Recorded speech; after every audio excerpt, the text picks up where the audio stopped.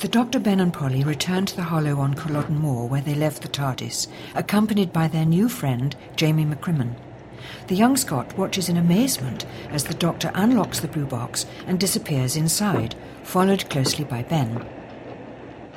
Suddenly fearful, Jamie hesitates, no longer sure he wants to go with these strange travellers. Gently, Polly takes his hand and smiles reassuringly. Unresisting, Jamie allows himself to be drawn inside the TARDIS.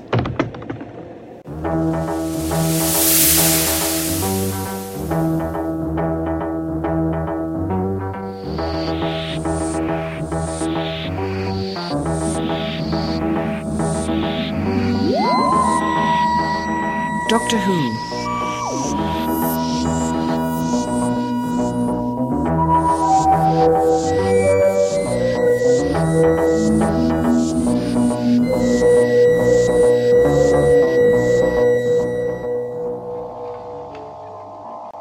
The Underwater Menace by Geoffrey Orme, Episode 1.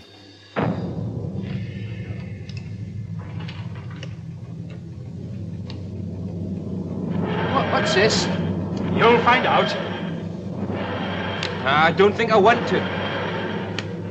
It's a machine, my old Aggies, which will take us away from Scotland forever. Where to? Well, that, as the Doctor would say, is in the lap of the gods. We never know. You'd not be leading me on now, would you? Is it a fact you don't know where we're going? It's quite true, and what's more, we don't even know what year it will be either. Oh, no, I don't believe it. Layman can tether time nor tide. Robert Burns, eh? Who's Robert Burns? Oh, I should have remembered. What? Well, to Jamie, it's 1746. Robert Burns wasn't born until 1759. It's sort of complicated, isn't it? What's happening now? We're just beginning to land. Hold tight, everyone. Land? Don't be scared, Jamie. It's all right, really. I get a sort of queer feeling. I mean, we never know what we're going to find, do we? That's the fun. Stand by. Here we go. Please, let it be Chelsea, 1966. I hope it's a Daleks. I don't think. Prehistoric monsters.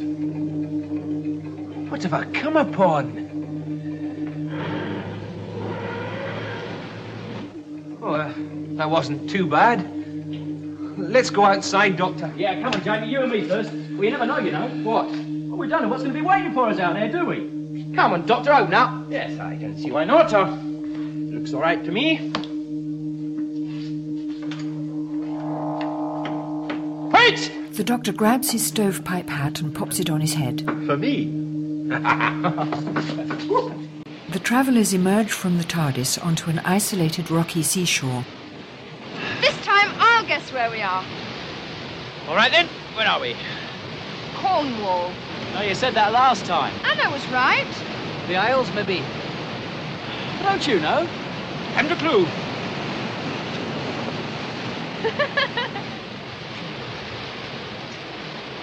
Not the Isles of Britain, anyway. How can you tell? This rock. It's volcanic. Not very old, either. How old? Miocene. What? What? It's only about 25 million years old. Look.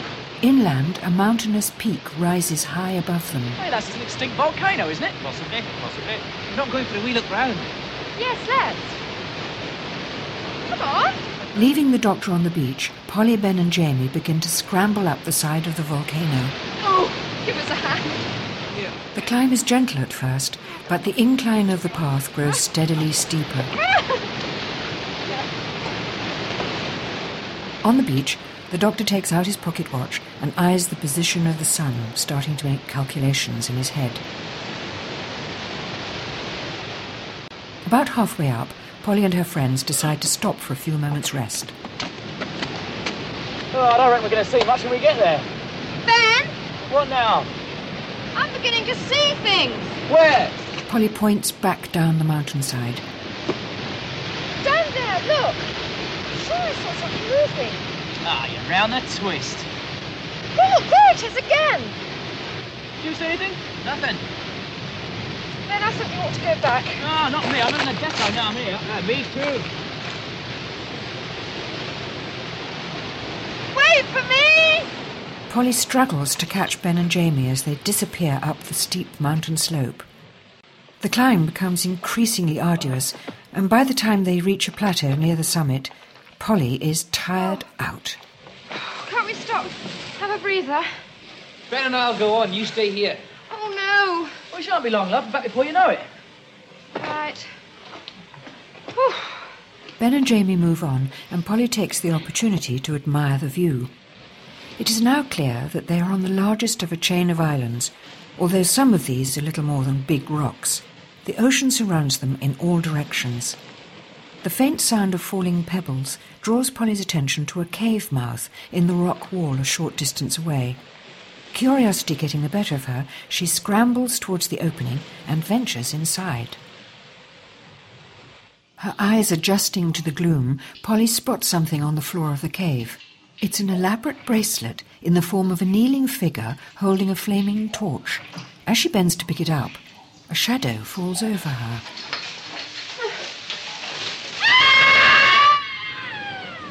Hey, that's Polly! Ben and Jamie dash back down to the plateau.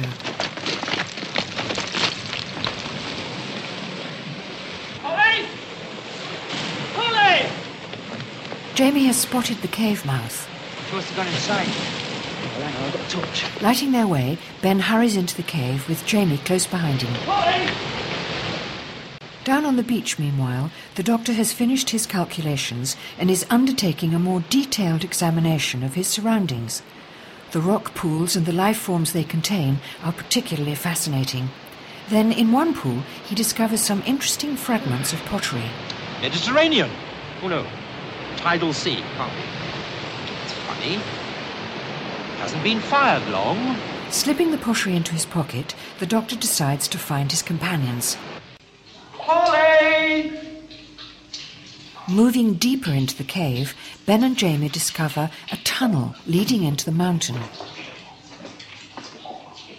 Polly, where are you? Polly!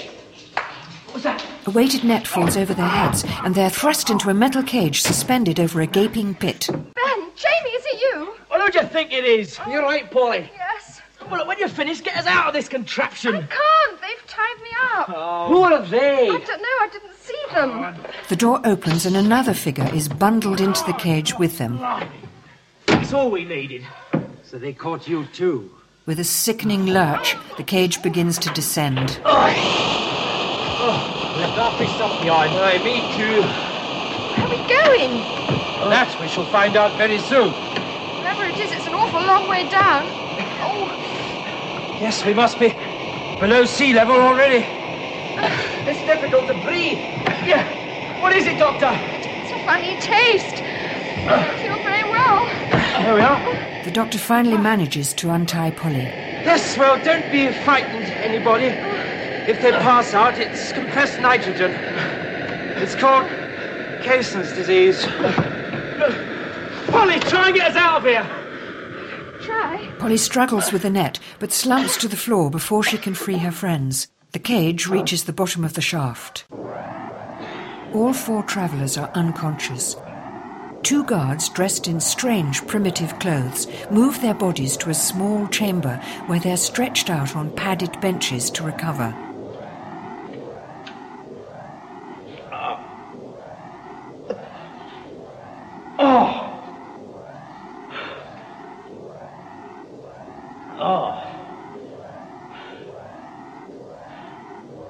Where's this? Hey, Polly.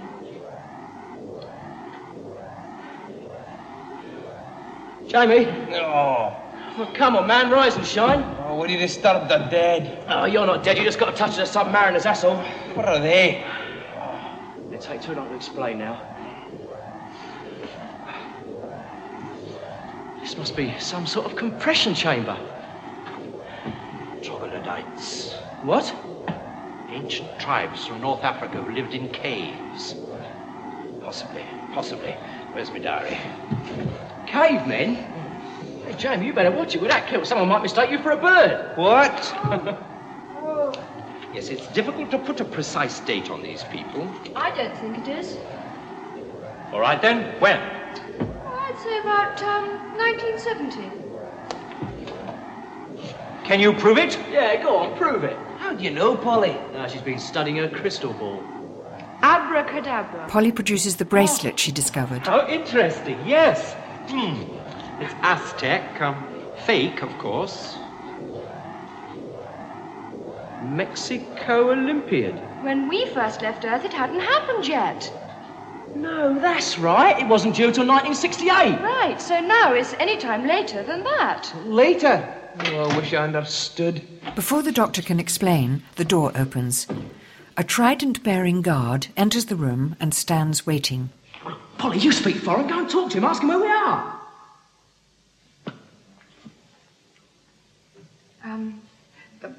Parlez-vous française? Sprechen Sie Deutsch? Habla usted español? Resumia pampos poscu. Volcanic jacket.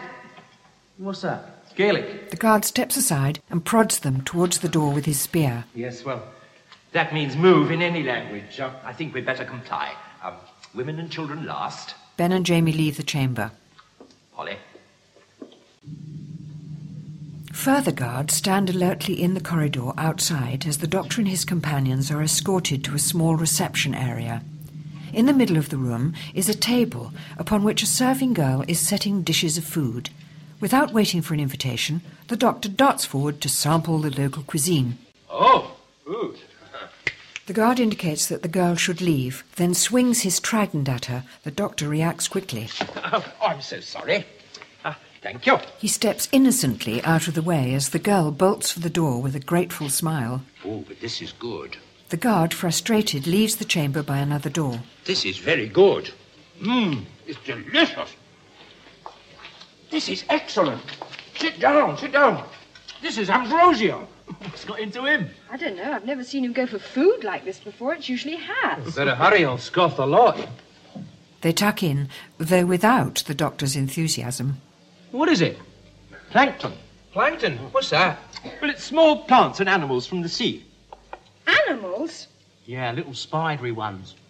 Oh, I don't think I'm very hungry suddenly. You better get used to it. I don't expect there's much else to be had around here. Visitors. The doctor hurriedly swallows his food as a striking figure in splendid robes sweeps into the room. Good day to you. This is Ramo, a priest. He is accompanied by 4 armed guards. We've been expecting you. He speaks English. What's he mean he's been expecting us? We didn't know we were coming ourselves. The living goddess Amdo sees and hears all.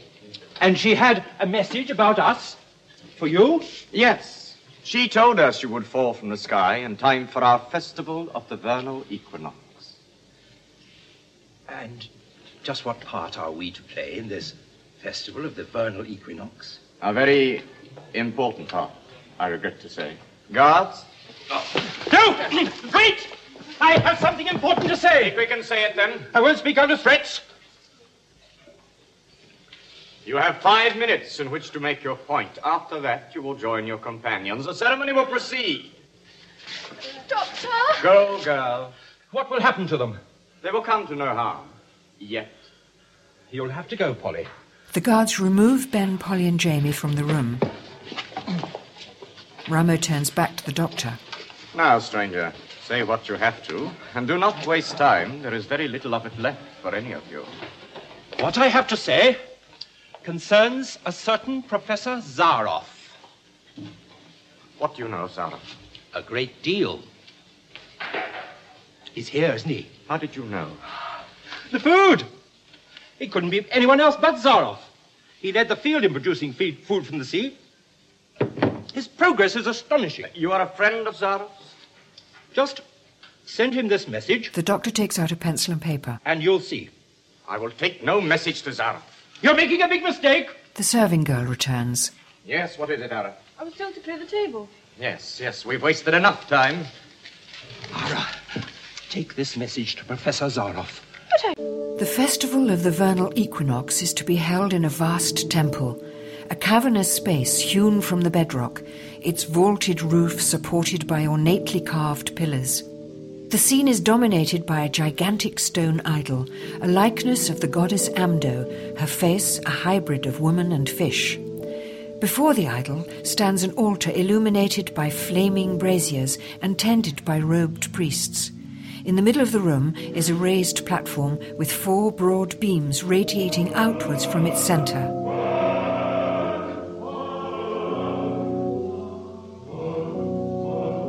Polly, Ben and Jamie are brought into the temple and dragged to stand before the altar. I'm scared. What are they going to do to us? I don't see the doctor here. He's escaped, maybe. Some chance of that. Oh, he's a canny one, yon doctor. Dinna fash yourself, Polly. Quiet! The high priest steps forward. Profane the sacred temple with your idle chatter. Attempting to deliver the doctor's message, Ara finds her route blocked by a guard. I must speak to Professor Zaroff. The guard shakes his head. Well, Damon, then. Ben, shall we run for it? No, wait till we hear from the doctor. It'd be better. Acolytes close in, restraining the 3 travellers as they're bound hand and foot, then hoisted up and carried to the platform. A priest removes a cover from the centre of the dais, revealing a deep well and shark-infested waters below. The friends are each laid out on one of the beams, arranged so that their heads are together at the centre, pointing towards the well. Put me down. Ben, the doctor isn't coming. Don't worry, as long as he's not here, there's still some hope. At that moment, Ramo escorts the doctor into the temple. Oh, no. The doctor is led across to the dais. Ara has finally been permitted an audience with Damon, the chief surgeon. Well, girl, what do you want? Why are you not at your work? I have a note for Professor Zaroff. It's very important. Note for Sarah? Let me see. Oh, come, girl. Damon snatches the note from Ara and begins to read. Back in the temple, preparations are nearly complete. The doctor now occupies the 4th beam. The beams are each pivoted at their central points, prevented from tilting by large earthenware jars full of water, which act as counterweights at the outer ends. The high priest, Lolam, approaches the altar. Life is a stream of water that drains away even as time does and cannot be reclaimed. At a signal from Lolam, a small boy removes a bung from each of the jars. Accept, O mighty and powerful Amdo, these your sacrifices. Water flows from the jars into a channel in the floor, and the beams begin to tilt inwards towards the well. Doctor! Hold on! Hold on for your lives! Damon returns to his operating theatre, where Professor Zaroff is waiting. Here is the note. Zaroff takes the piece of paper and reads, "Vital secret will die with me. It is signed, Dr. W." After reading the message, Zaroff crumples it in his fist. In the temple, the acolytes watch in silence as the water continues to pour away.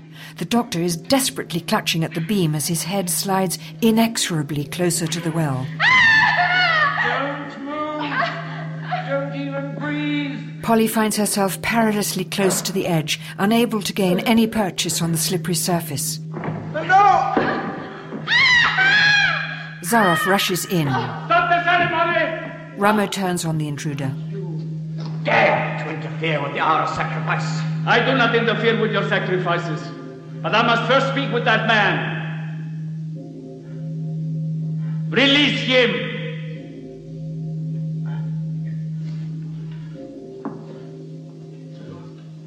Release him. Acolytes move forward and help the doctor to his feet.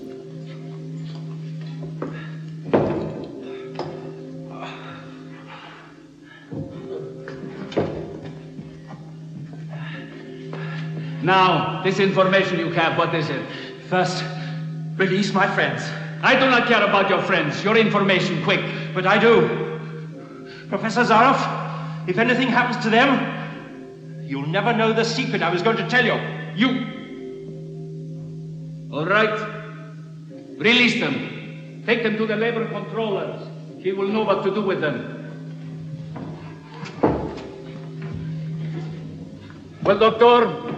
First, let me say how glad I am to see that the reports of your death 20 years previous were a little premature. The whole world believed I had been kidnapped. The East blamed the West the East. Oh, I wish I could have been there. And now, here you are, the greatest scientific genius since Leonardo. Under the sea. You must have a fantastic story to tell. Perhaps I tell you someday, if you will live long enough to hear. Now this vital secret, what is it? I must know. The doctor glances towards the exit. Once he is sure that his companions have indeed been taken away, he turns to Zaroff. I haven't got one. How dare you? But I was sure that a great man like you wouldn't want a modern scientific brain mind to be sacrificed to a heathen idol. You know I could have you torn to bits by my guards, yes? Yes. I could feed you to my pet octopus, yes? Yes. But you have sense of humor. I too have sense of humor. I need men like you.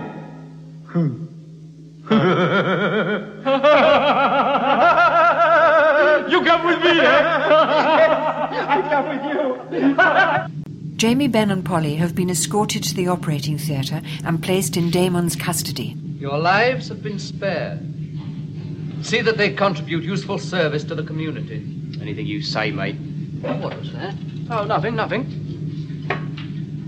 Damon rises from his chair and examines Ben and Jamie closely.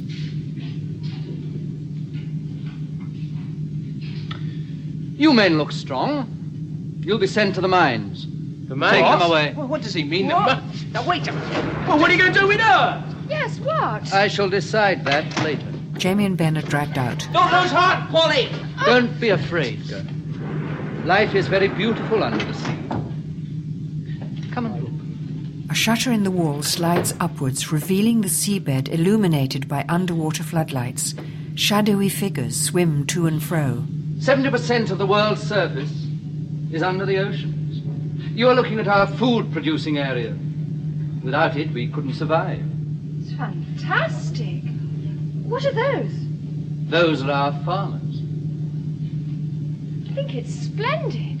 All those people working under the sea to feed the others. But listen, how do they breathe? We give them plastic gills. Look. One of the fish people swims close to the window, peering in at Polly. That surprises you, doesn't it? Oh, it's breathtaking. Oh, sorry. It wasn't meant to be a pun. No, not at all. No, I'm glad you're taking it like this. Some people get most upset when they find they're to have the operation. Operation? Well, of course. We couldn't send you out there without it. You'd drown. You're not turning me into a fish! En route to Zaroff's laboratory, the doctor is keen to find out quite where they are. Just give me a clue, Professor. West of Gibraltar, south of the Azores. The Atlantic Ridge, what does that suggest to you? Ancient temples under the sea. But that's not possible. That's only a legend. Go on, Doctor. We're on the ancient kingdom of Atlantis. Yes. And this is not the perfect place to complete my work. But how did you get them to accept you? Surely science is in opposition to ancient temple ritual and idol worship. I gave them a sugar-coated pill. I have promised to lift Atlantis out of the sea. A guard is waiting respectfully for the professor. Yes, what is it? Pardon me, Doctor. With Zaroff distracted, Ara appears. Doctor! What is it, Ara? It's the girl. They're going to carry out the fish operation on her. Fish? Well. Ara, do you know where the main fuses are? Fuses? Oh, never mind. Go back to Polly, and if the chance comes, get her away from there. Will you do that for me? Yes. Doctor! In the operating theatre, Polly has been dressed for surgery. Keep away! Bring her here. 2 orderlies drag her to the operating table. Don't be difficult, girl. It's quite painless. Lights? No! We're ready now. As the orderlies hold Polly down, Damon looms over her, brandishing a huge hypodermic syringe. One tiny jab, and you'll know no more about it until it's all over.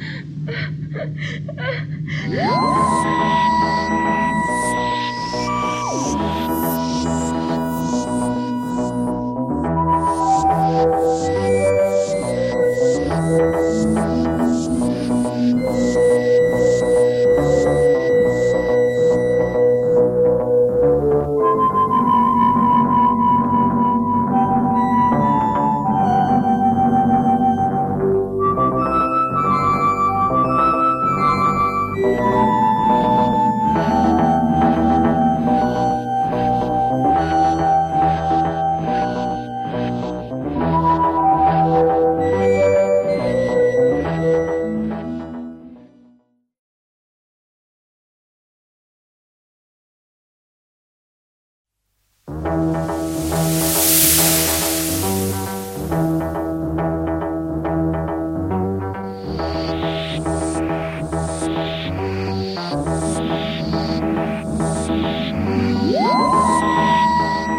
Underwater Menace by Jeffrey Orme.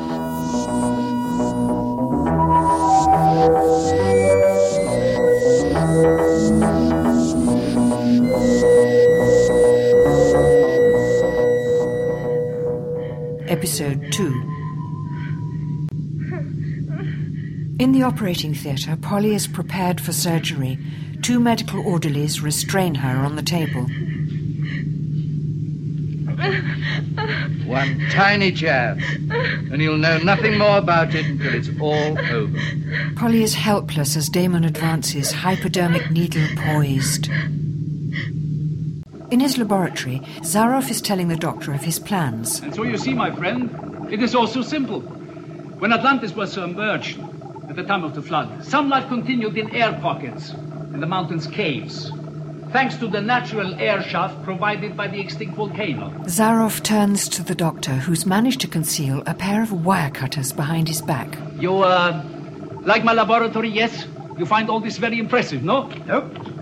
Not a bit, not a bit. What do you mean? The doctor backs slowly towards a power distribution panel, wire cutters held out behind him. I expected nothing less from the great Professor Zaroff. As Damon is about to inject Polly... The lights are playing up again.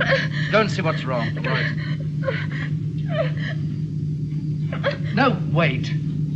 I'd better go myself. Zaroff might listen to me. Look after the girl. Yes, we have come a long way in our research. And luckily, the riches of Atlantis have provided ample means. Zaroff gazes fondly at his pet octopus in its tank. Ah, so you are hungry today. Did I forget to feed you? He's beautiful, no? Zaroff! Not now, Damon. Can't you see I'm talking with my friend here? This won't wait. If I'm to operate on the girl, I must have light. One operation on girl. You are making an unnecessary fuss. I know what's going on. You're using so much voltage on the project that all civil use is curtailed. Ridiculous. I will show you. You follow me. Open the panel. Ridiculous. There's nothing wrong with the civil supply. There's never anything wrong. Look, the supply to your clinic is always adequate and cannot be affected by demands elsewhere. Zaroff! The fault must lie at your own intake. It's easy to make excuses. Excuses? Who taught you, Damon? Everything you know, I've taught you. As I made you so I can break you. In the operating theatre, Damon's assistants are growing impatient. All at once, the room is plunged into darkness. So Zaroff will listen to him. You better go and get some light from somewhere. You'll find some in the old quarters. Don't worry, prisoner. We won't keep you waiting long. You girl. Come here. Ara has entered the room. Keep watch on the prisoner while I search for the fuses. And don't try any tricks, understand? Or it'll be the worse for you. Understand. Seizing her chance, Ara starts undoing the straps securing Polly to the table. Girl. What? Don't speak. Just follow me. I can't see anything.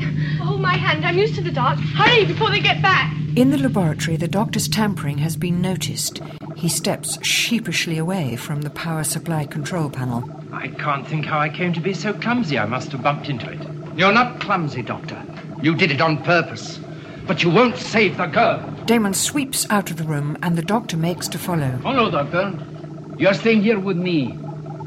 As your prisoner? Let us say as my guest. Ara leads Polly, still wearing her surgical gown, through a labyrinth of underground tunnels. It's all clear. Come on. I feels to have run 100 miles. What now? I know where to hide you. Come on. Damon? He's just an Atlantean, a primitive. Clever, but no vision. Professor, you have offered these people a very big sugar-coated pill to make them accept you, yes? I turned their dreams and prophecies to my own means. The dreams of a people living on a drowned continent must be... To lift Atlantis from the ocean, make it dry land again. Exactly, but... Now, how are you going to do it? Even a genius like you. Look, Atlantis underwater. Zaroff indicates a model of the city in a nearby tank. It's Very large mass to lift. If I can't lift it, then I must lower the water level. You see the valve there? Oh, yes, may I? Please. The doctor pulls the plug from the tank and the water drains away. Simple, isn't it? Yes, but you haven't got a drain big enough to take an ocean. Then I will make one. Forgive me, I'm a little lost. The crust of the Earth is more than 100 miles thick. Below that is believed to be a white-hot molten core. Now, where is your ocean going to go? That is my secret. Oh, now you're making fun of me, Professor. No. Even supposing you could drill to the depth of 100 miles? There's a place where a fissure reduces the distance to less than 15 miles. It's still an enormous obstacle. But not insurmountable. We have been working on it for many years. Excuse me, I have been interrupted. Holding up a bag of food, Zaroff returns his attention to his pet octopus. The doctor hangs back for a moment, thinking the problem over in his head. Increasingly concerned by the professor's plan, he tries again. But, Professor... Yes? Even supposing you succeeded, you know what will happen, don't you? You tell me, Doctor. Well, the water will be converted into superheated steam, the pressure will grow, and crack the crust of the Earth. Destroy all life, maybe even blow the planet apart. Yes. And I shall have redeemed my promise to lift Atlantis from the sea. Lift it to the sky. It will be magnificent. Yes. Bang! Bang! Bang! Bang! Like so. Yes. Just one small question. Why do you want to blow up the world? Why? You, a scientist, ask me why. The achievement, my dear doctor. The destruction of the world. The scientists' dream of supreme power. Down in the mines, deep beneath the city, an overseer checks the progress of the work team. Only 4 loads today. You'll have to increase output or you'll be joining our fish friends. All right, get on with it. A guard arrives with Jamie and Ben. I've another 2 for you. Right, this way, follow me. Wincing at the screeching of the rock drills, Ben and Jamie follow the overseer to where the workers are labouring at the rock face. 2 of the men, Sean and Jacko, are huddled together whispering and do not hear the overseer approach. What's this? Huh? Slacking? Oh, I'm sorry, I can't hear a word you're saying. It's splitting with the noise. What have you got there? Who, me? Guard! As the guard hurries over, Jacko palms a small object and passes it to Sean. Search that man. With Jacko the centre of attention, Sean tosses the object to Jamie, who hastily conceals it. Nothing here? Search the other. The guard turns on Sean, who appears to be ticklish. Nothing on this one either. All right, this time you're lucky. These 2 have just joined us. Teach them to be useful. Once the overseer is out of earshot, Jacko turns to Sean. That was close. What is it? Jamie hands the object back to Sean. Well, what's the secret about a compass? It's as important as eyes down here. Thanks, chum. If they'd found that on us, we'd have been for the high jump, I tell you. Say, pass it on to me, though. Suppose he caught me with it. Well, they didn't, did they? Are you planning something, then? That's our business. Look, what's the matter with you? Are we not all in the same boat? That's right, Jock, and we don't want no one to rock it. The name happens to be Jamie, and I'll No. Take no notice. He's a bit like that, you see. Hey, watch it. That guard's looking this way. Oh, well, make out for working. Sure.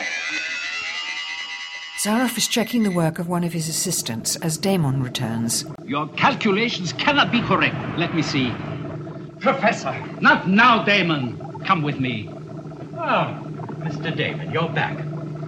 Did your operation go well? The girl escaped. Oh, dear. How very frustrating for you. We'll get her back. Oh, yes, of course you will. The doctor wanders across to a workbench and starts examining the bottles of chemicals lined up upon it. It's very important to you, isn't it? I mean, you want all the human labour you can get, don't you? Yes, but it's cheap and plentiful. We pick up survivors from shipwrecks who would otherwise be corpses and convert them to fish people. Amazing. The professor leads the field in scientific discovery. What a fantastic conception. To control the world from a test tube. That's right. Well, 2 can play at that game. Have you ever seen this? The doctor picks up 2 test tubes and quickly pours the contents of one into the other. Stop him! Stop it! Don't let him get away! Ara and Polly emerge at last in the temple. You understand? You must hide on Amdo and wait until I can fetch you. Oh, but don't be worried. Yes, but... And don't make a sound. I'm all right. Ara leaves Polly alone. Polly looks up at the impassive face of Amdo staring down at her, then starts climbing the figure, looking for some nook in which she can conceal herself.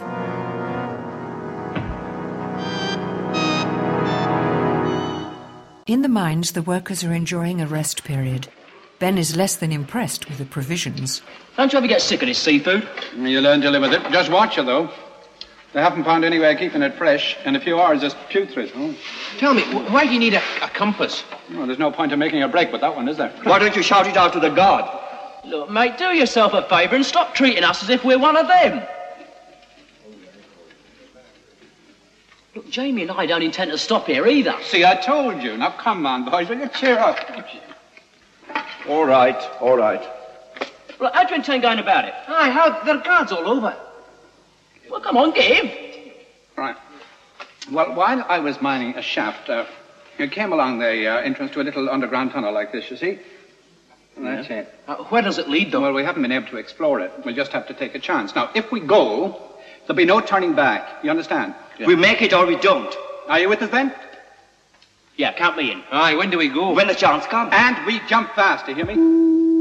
The overseer approaches, killing the conversation. They need extra labour up at the project. You two join the line-up for selection. He moves away, but before Sean and Jacko can follow, Ben speaks up. Now's our chance. We're off. Right, Christopher, you're right. If we disappear now, they'll think we're gone to the project work gang. Okay, Jacko? Oh, it'll give us a start anyway. Right, now look. You go first, Jacko. That'll show Jamie and me where the entrance is. Then you go, Sean. Oh, then you, then me. Scatter. At the sound of the whistle, the workers form a ragged line with Jacko and Sean at the end. Jamie also joins the line-up. Right, you. How about me, sir? Your tune, you. Get out of my way. When the overseer turns back to the line, Jacko has already made his escape. You. Now Ben steps forward. You. I volunteer, sir. Tune, you. Oh, but sir... Go and join your friend. Ben moves aside. Now Sean has gone, and a group of miners close ranks to conceal his absence. To cover Ben, Jamie once more joins the line-up. I thought I told you to get out of my way. Oh, aye, sir. I'm just going, sir. The overseer turns away, and Jamie follows Ben. Thanks, boys. Grabbing a torch, Jamie dodges around the miners and into the tunnel, where the others are waiting for him. Come on, man. We haven't got all day. It's taking a long time, isn't it? Yeah. Is that you? Aye. Oh, come on, hurry up. And bring the light. All right. Look, suppose this don't lead any place, and we want to come back. You won't, mate. They kill runaway workers on sight. Above, in the city, the guards are searching for the doctor and Polly. Oh, we better try the small chamber. As the guards move off, there is a movement to one side, and the door of a large cupboard opens. The doctor emerges from his hiding place. Looking back inside the cupboard, the doctor is fascinated by the garments within. Guards' uniforms. He tries one of the uniform hats for size. Inside the chamber, the guards make a quick search. Nothing here. The compression chamber next. As they're moving to the door, they meet Ara coming in. Seen any strangers, girl? No, sir, nobody. Satisfied, the guards leave. Seconds later, the doctor enters the chamber. Ara! No, wait, Ara! It's me. Oh, it's you. Where's Polly? Safe. I'm taking her some food and clothes. Good girl. Well done. Ara, where can I find your chief of state? In the council chamber. Why? I want to talk to him. Can you take me to him? Yes, but he'll hand you over. I'll have to take that risk. Stay outside. The doctor and Ara conceal themselves behind a pillar as Ramo and Damon enter the chamber, leaving a guard stationed at the door. Keep your eyes skinned for escaped prisoners. Oh, where are the others now? The two young men are at the mine. The girl is still at large, and so is the doctor. But we'll find them. They cannot get away. And what does Zaroff think about it all? Oh, he's furious, of course. Could upset his plans. He should not have interfered with the temple sacrifice. You've always hated him, Reynolds. Why? He's a destroyer. He appeals to all that is base in our people. He should never have come to Atlantis. But without him, Atlantis will never rise again from the sea. Can you get Damon away? I want to talk to the priest alone. I'll try. If you please. Oh, but not to the Master? same extent. Yes, yes. I believe I've seen the girl you are looking for. Where? Down by the market. Show me. Ara leads Damon from the room, and the doctor emerges from hiding. Can I have a word with you, Ramo? Doctor! Wait! We're both on the same side, Ramo. You distrust Zaroff out of instinct. I distrust him because I know the truth. Why should I trust you? That's a very good question. I wish I could think of a good answer. All right, tell me what you know. Can we talk here? I know a place where we shan't be interrupted. Down in the mine tunnels, Jamie, Ben, Sean and Jacko reach a junction. Yeah, which way now? This away or that away? Oh, one is as good as the other. Well, let's try 50 paces up each tunnel, then turn back. Yeah. Jacko? Oh, suppose I'll go with you. We'll take the high road. Oh, let's go then. Which leaves us with the low low road. In the temple, the exhausted Polly has fallen asleep, hidden in the shadows of the idol. She doesn't wake as Ramo leads the doctor to the altar. Come this way.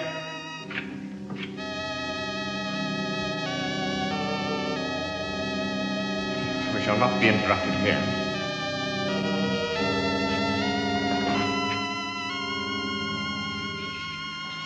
Now, tell me what you found out about Zaroff. He says that he's going to raise Atlantis, yes? That's not quite true. He intends to destroy Atlantis. A difficult task. It's easier than raising it. How will he destroy us? He intends to drill a hole through the Earth's crust and drain away the ocean, yes? Yes. Have you any idea what will happen if he does that? I'll show you. Filling a small pot with water, May I? the doctor seals the lid and places it over a brazier. This pot is the Earth. This is the ocean. The ocean drains into the Earth. Now, but the center of the Earth is hot, far hotter than this fire. So what happens? But this is child's play. What has this to do with Zara's project? But this pot is Zara's project, watch. Well, the pot begins to boil. But the steam can't get out, and so I think we'd better stand a little further back. Get down!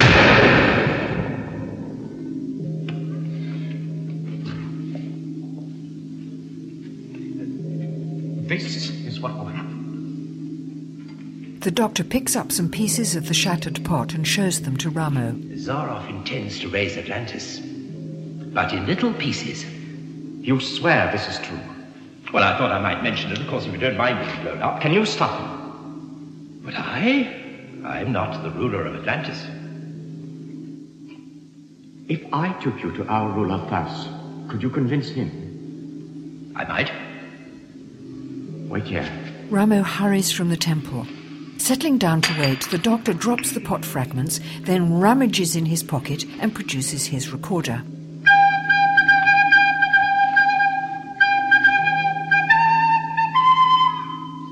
$38, $39, $40. Well, what beats me is why Atlantis hasn't been discovered before. Oh, maybe it has, but nobody got back home to tell the tale. Yeah, could be. Hey. Ben and Sean flatten themselves against the wall, then jump out on an unsuspecting Jacko. Hey! It's me! I'm sorry. You can't be too careful these days. Yeah, but where's Jamie? Went with you. Oh, he's gone on. I came back to collect you and Sean.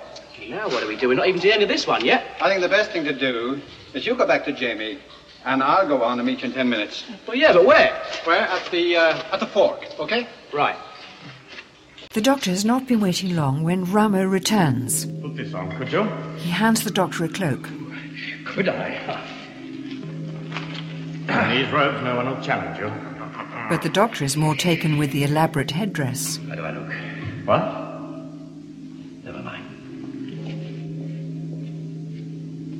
Jamie! Here! Jacko and Ben make their way through the gloomy tunnels, emerging from the passage onto a narrow ledge. Jamie! Down here! Jamie is below them, clutching grimly to an outcrop of rock. Are you hurt? No, but watch it, the rock's slippery. No, don't worry about us. Just cling on. How far down is it? 10 feet, I'd say. What's underneath it? Ben peers into the chasm below and grimaces. Once you get further along there. He eases his way carefully out onto the end of the ledge.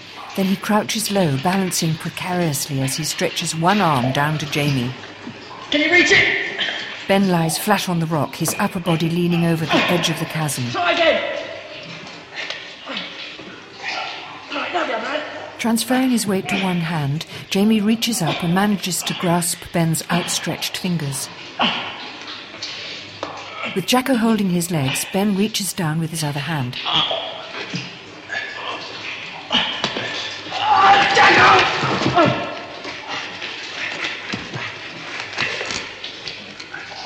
I think I've got a foothold now.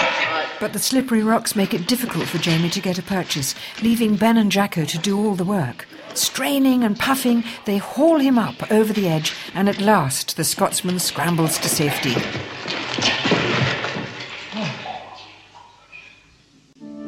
In the temple, Polly awakes at last and climbs down from the idol.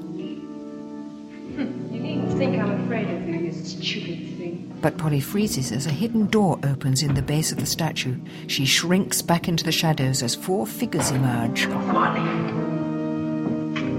Blimey, look where we are. Back at the temple. Somebody down there. Who? Ah, it's Polly, right. You know her? Yeah, of course I do. She's one of our lot. What happened to you? Well, we found a tunnel in the mines that led into this idol. So here we are. What's this rig out in idol? You're going to turn me into a fish. Into a fish? Oh, we have friends with us. I'm Sean, and this is Jacko. Have you seen the doctor? Well, not since he went off with Professor Zaroff. Why haven't you? No, but I'd like to know what he's up to. Ramo has smuggled the doctor into the Atlantean council chamber. Ramo, this ruler of yours, is he... His name is Thaus. He believes Zaroff to be the deliverer of Atlantis. King Thaus sweeps into the council chamber. Good evening, brothers of the temple. Please be seated.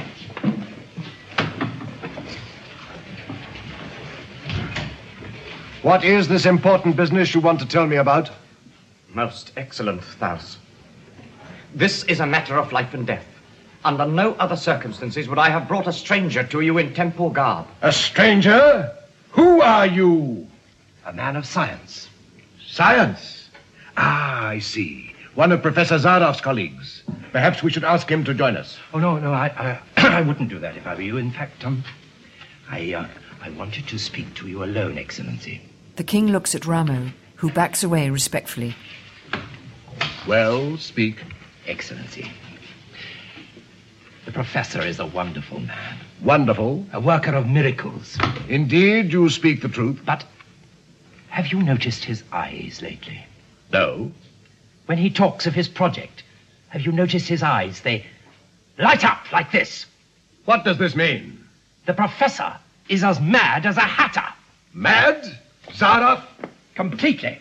The doctor taps his own head with his knuckles. No answer. Sad. I do not understand. Ramo steps forward. We believe Zaroff to be working towards the destruction of Atlantis, not its resurrection. I have heard such words from you before, Ramo. This man has proved it to me.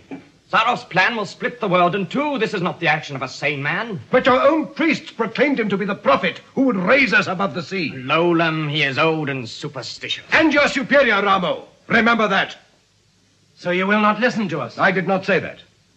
I have heard your arguments. We've only just begun. I have heard enough. Now leave me, and I will consider what you have said.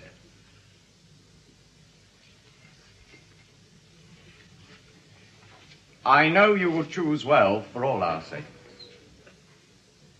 Ara returns to the temple with provisions. Oh, I'm sorry I was so long. Here's some food. Ah, food. And clothing. Super, thanks, Zara. Look at this. Listen, why are you doing all this for us?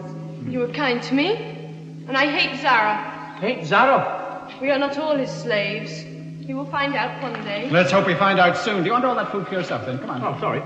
Look, Ara, have you seen anything of the doctor? Yes, I'll take you to him later. What's that? Oh, quickly, you must hide. They're coming. Back where we came from, Ben. Right, the safest place in the whole of Atlantis.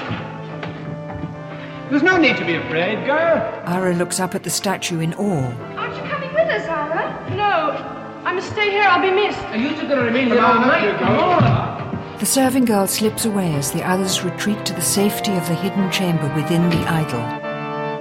Sometime later, Thaus summons Ramo and the doctor back to the council chamber. I have given much thought to your words. and I have come to a decision. There is your answer. Two attendants throw open the council chamber doors, revealing Professor Zaroff and his guards. Do with them what you will. Zaroff smiles in triumph.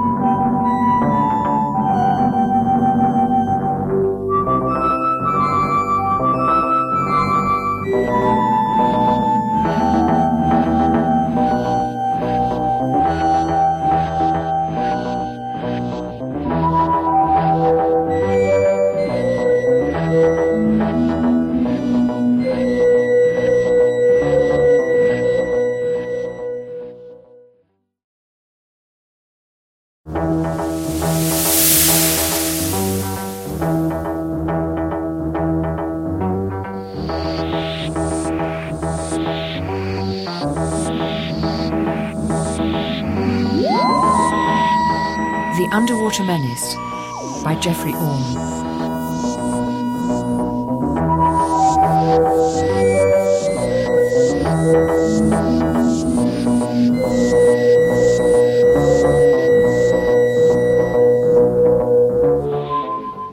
Episode 3. In the Atlantean council chamber, King Thaus has decided to hand the Doctor and Ramo over to Zaroff and his guards. There is your answer. Do with them what you will. So you're just a little man after all, Doctor, like all the rest. You disappoint me. You disappoint me, Professor. I didn't think a man of science needed the backing of thugs. Have a care, Doctor. Your life is in a balance. What do you mean you haven't told your own people what's in store for them? Are you afraid, Zaroff? I have made a mistake. If I had not interfered with the temple sacrifice, the sharks would have torn you apart. But it's not too late. I'll return you to Lolan and tell him I need you no longer. And he can have that stupid priest as make weight. No. You've no quarrel with Ramo. I persuaded him to help me. I'm the one to blame. That is not true. I have always distrusted you, Zaroff. Take them away! The curse of Amdo be on you. Goodbye, Doctor. Have a pleasant journey. Let's not say goodbye, Professor. We'll be seeing each other again. Not in this world, Doctor. The guards drag the Doctor and Ramo from the council chamber. Zaroff turns to reassure King Thaus. As always, there is nothing to worry about. And there is no truth in this man's arguments. The man is a fool. Have I not sworn to you that Atlantis shall rise again from the sea? Haven't I? Haven't I? Thaus stares deeply into Zaroff's eyes. What are you staring at? Nothing. Nothing at all.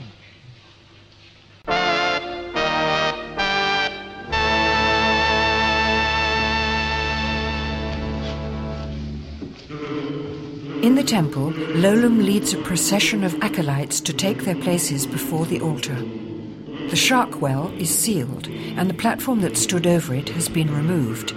In its place now stands an executioner's block for two. The Doctor and Ramo are thrust forward. What happens now? First a supplication, then... Accept, O powerful and mighty Amdo, these your sacrifices. Ramo and the Doctor are forced to their knees, heads bent over the block. I'm sorry I got you into this, Ramo. We'll all have to die sometime, Doctor. If it is the will of Amdo, it is inevitable. As the executioner raises his sword, an unearthly scream echoes through the temple. The priests freeze at the sound. This is the voice of Amdo. Hear me. Bow down your heads that Amdo may accept your sacrifice. Bow. Let no human eye witness this awful moment. The Doctor looks up. I know that voice.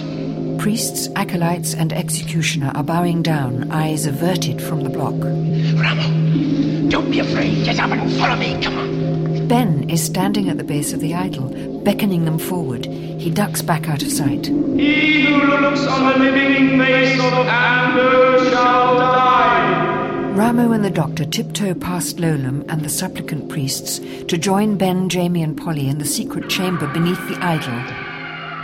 Lolum gets to his feet and eyes the empty block. A miracle! A great and powerful miracle! Amdo has eaten up her victims! Safe in the hidden room, Ramo cannot contain his astonishment. Unbelievable!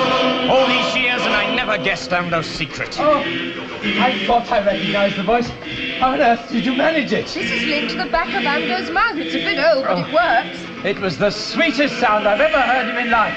Thanks, Doctor. Yeah, well, keep your voices down now, they'll hear us. No, they won't. I've got the bunghole in. So Amdo was made to trick her worshippers. Ben, how did you find this place? Oh, we found it by chance. A tunnel in the mines leads straight here. Jamie! Doctor, that's Sean, that's Jackal. So I tell you, it's complete. Everything will be ready in 2 days from now. In the council chamber, Zaroff has been telling Thaus of his plans to raise Atlantis. To think that after so long, the great day is at hand. We shall surprise the whole of mankind. Yes, a very great surprise. Perhaps the greatest ever. I shall order special prayers today. Why not? It will keep the people happy. Let me in! What is the meaning of this, exalted Lola? A miracle, mighty Thaus, before our very eyes. Tell us. Mighty Amdo, goddess of land and sea, has accepted the sacrifice of the priest and the little doctor. Indeed. What a miracle. They vanished into air before they could be beheaded. No. Disappeared, you say? How? They were in our midst and we bowed our heads in prayer. When we looked again, they'd gone. You lie, priest. You allowed them to escape, no? You discredit the mystic power of Amdo? I believe what I see with my own eyes. The truth, Lolan. I tell you, the voice of Amdo spoke to us. The little doctor no longer lives. You're certain? By the spirit of Amdo, by the all-beating heart of living Atlantis. Perhaps he is right. It is a miracle. You may go. Yes, go. And pray to Amdo that you are right. May the wrath of Amdo engulf you. I'll take my chance. Get out. Lolum leaves. Is it wise to sow seeds of doubt by discrediting a miracle just now? Yes. If the doctor is at large, he can be an even bigger danger. We must search the whole of Atlantis for him. But Lolum has Maybe Lolum can raise Atlantis again from the sea with his prayers. Give your orders, Zaroff. It shall be as you wish. Now you are talking sense again. The point is, where do we go from here? Yeah, where? Hey, tell us, Doctor. Our course is plain. We must attack Zaroff. He has gone mad, and he's bent on destroying the whole world. There's only a short while in which to stop him. Well, just tell us what to do. Food. You're hungry, Doctor. Hungry? Oh, no. I mean that Zaroff and his people cannot exist without food. But there's always plenty of food for everyone. The sea is all round us. The supplies are unlimited. Yes, but who provides it? The fish people do. The fish people, exactly. And why? Because they are slaves. But slaves, like worms, can be made to turn. Right. So if you organise the fish people to cut off the supplies... Yes, but that's no good. Then they'll just go and live off their stocks. Tell them, Ramo. We have no stocks of food. Exactly. Zaroff has not yet found the answer to his great problem. All his seafood goes bad in a few hours and has to be thrown away. That's true. And so... I get it. We get the fish people to go on strike. Oh, you are dreaming, man. Now, hold on a minute. We could try right enough. Yes, but what would that do for us? What would it do for us? I don't know, really, but it's a start. Do you think you can do it? Well, we'll have a go, Doctor, but it'll take a great gift of the gab to win over the fish people, you know. But you are Irish. Well, come on, laughing boy. Tell me, how can we contact you? We'll make this place our headquarters. Huh? If nobody's here, just leave a message. Good luck. Oh, we'll need it. What are we going to do? Kidnap Professor Zaroff. The Atlantean marketplace is at the very heart of the city, a bustling community of traders and artisans. Polly has enlisted the help of Ara, and the two girls make their way through the crowds, looking for the doctor. Having finally changed out of her surgical whites, Polly is dressed in seashell-decorated costume and headdress, identical to her friends. At last, Polly spies the Doctor on the steps of the fountain in the middle of the market square. He is also in disguise. A cloak, headscarf and dark glasses, bells on his wrist and tambourine in hand. He picks up his recorder and tootles a hello to Polly.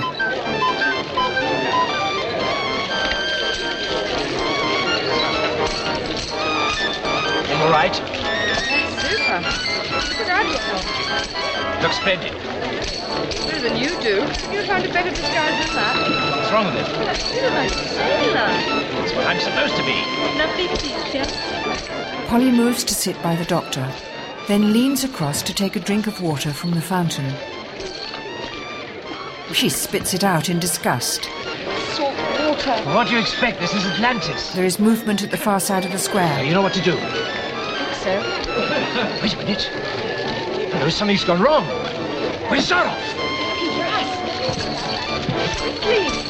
As Zaroff's guards approach the fountain, Ira leads Polly across the square to the nearest exit. But more guards appear, blocking their escape. Frantically, Ira looks around for somewhere they can hide. She spots Nola, a trader selling carpets, and takes Polly over to the old woman's stall.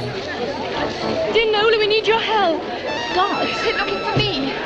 Lie down. Polly lies flat on the ground. Nola and Ira hastily throw a rug over her as the guards approach.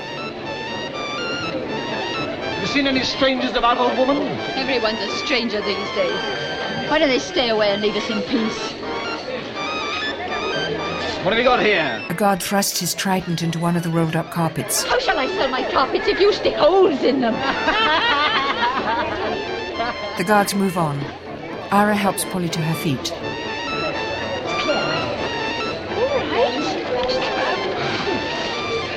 Thank you very much.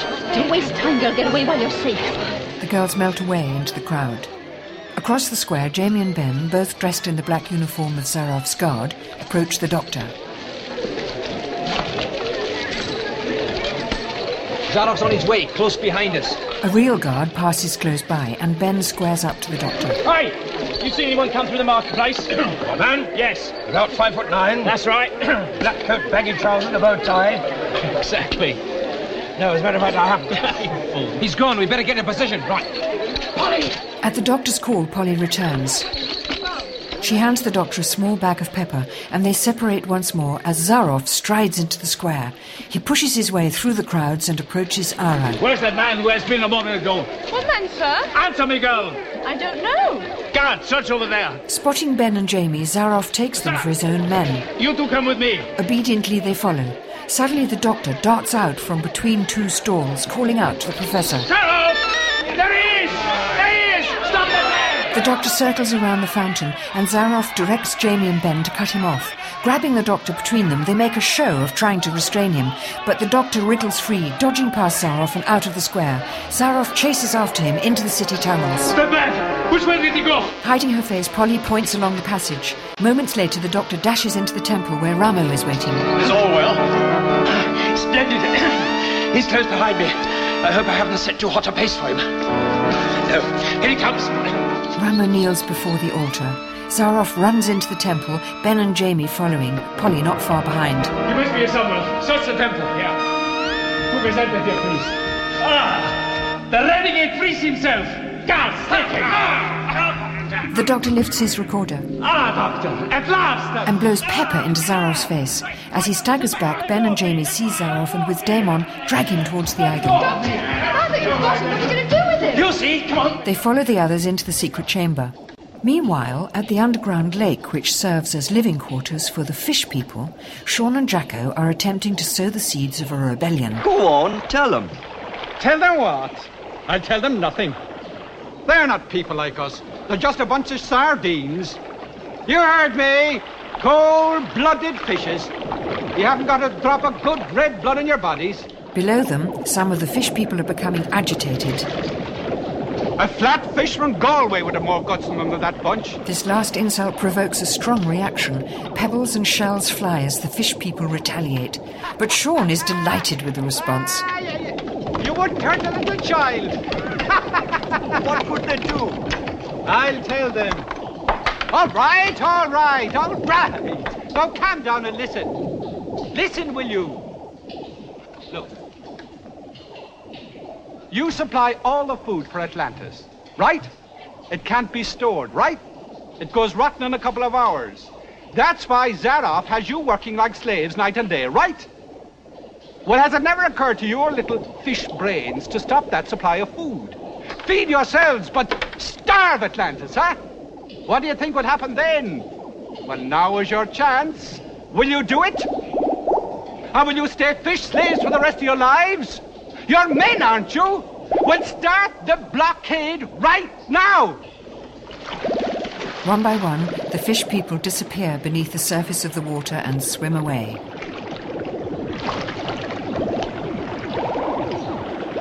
You reckon they will do it? Who knows? We can only hope for the best. It does not take long. Sean's words have had a profound effect, and the message spreads quickly amongst the fish people. Before long, the first underwater strike has begun.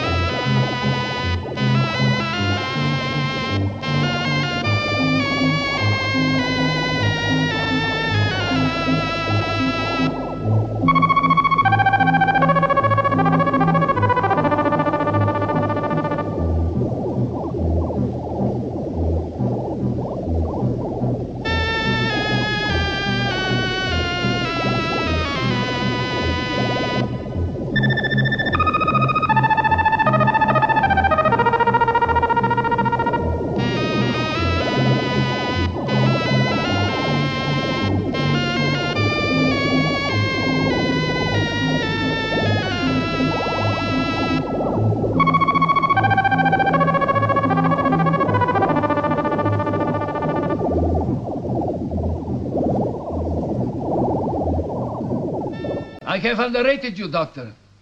I hardly imagined you would have the nerve to kidnap Zaroff himself. What's so funny? Hey, what? I don't see what you've got to laugh at. Dear lady, if you wish to stop my plans, you are all too late. Too late? The process has started. My nuclear reactor is activated, and when the desired figure is reached, fission will take place, and none of all this will matter for any of us. He's only bluffing. Nothing can start without him. Ah, Doctor, how do you know that? Simple.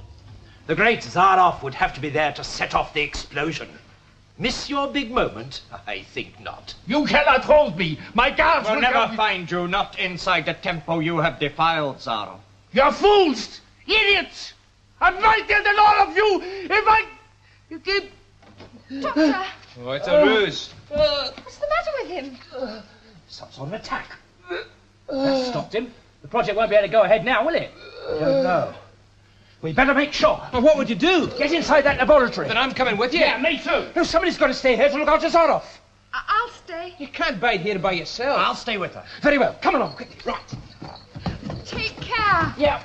The Doctor, Jamie and Ben emerge into the temple, just as a procession of acolytes approaches the altar. Not enough service. This is likely to take some time. Could we not just slip out? I don't think so. Better duck down here. Polly eyes Zaroff warily. Doesn't seem possible, does it? What? Well, look at him. Doesn't look very menacing now, does he? There is still evil in this man. It hangs over him like a shroud. You will pay dearly for your crimes, Zaroff. I know. But before I die, priest, you must help me to pray to your God for atonement. Why should I help you? Have pity on me. At least help me to stand at your side so I may feel the aura of your goodness. I think you should. He does look very ill. It's more than you deserve, Zaroff. But for the blessing of Amdo, I will grant you this last request. As Ramo helps him to his feet, Zaroff makes an astonishing recovery, his hands tightening around the priest's throat. Ramo shoves Zaroff away and picks up a spear, but Zaroff snatches the weapon from him. As Ramo falls to the floor, Zaroff lunges at him. No, meddling priest! This is the end of you! Polly darts forward, trying to pull the spear away. Don't stop it! But Zaroff repels her and drives the spear into Ramo's body. Snatching up a sword, Zaroff seizes Polly by the wrist. You will come with me.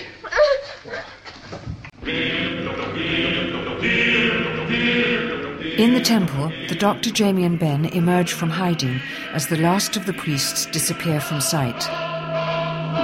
Blimey, you'd have thought it'd taken that long. Let's get started. Yeah, quick. Just a minute, I've had a thought. What? Jamie, you'd better watch Zaroff. Oh, why? Well, we need a guide, and only Ramo knows all the passages. Oh, if you say so, Doctor. Doctor! Look! Zaroff! Ramo staggers from the idol.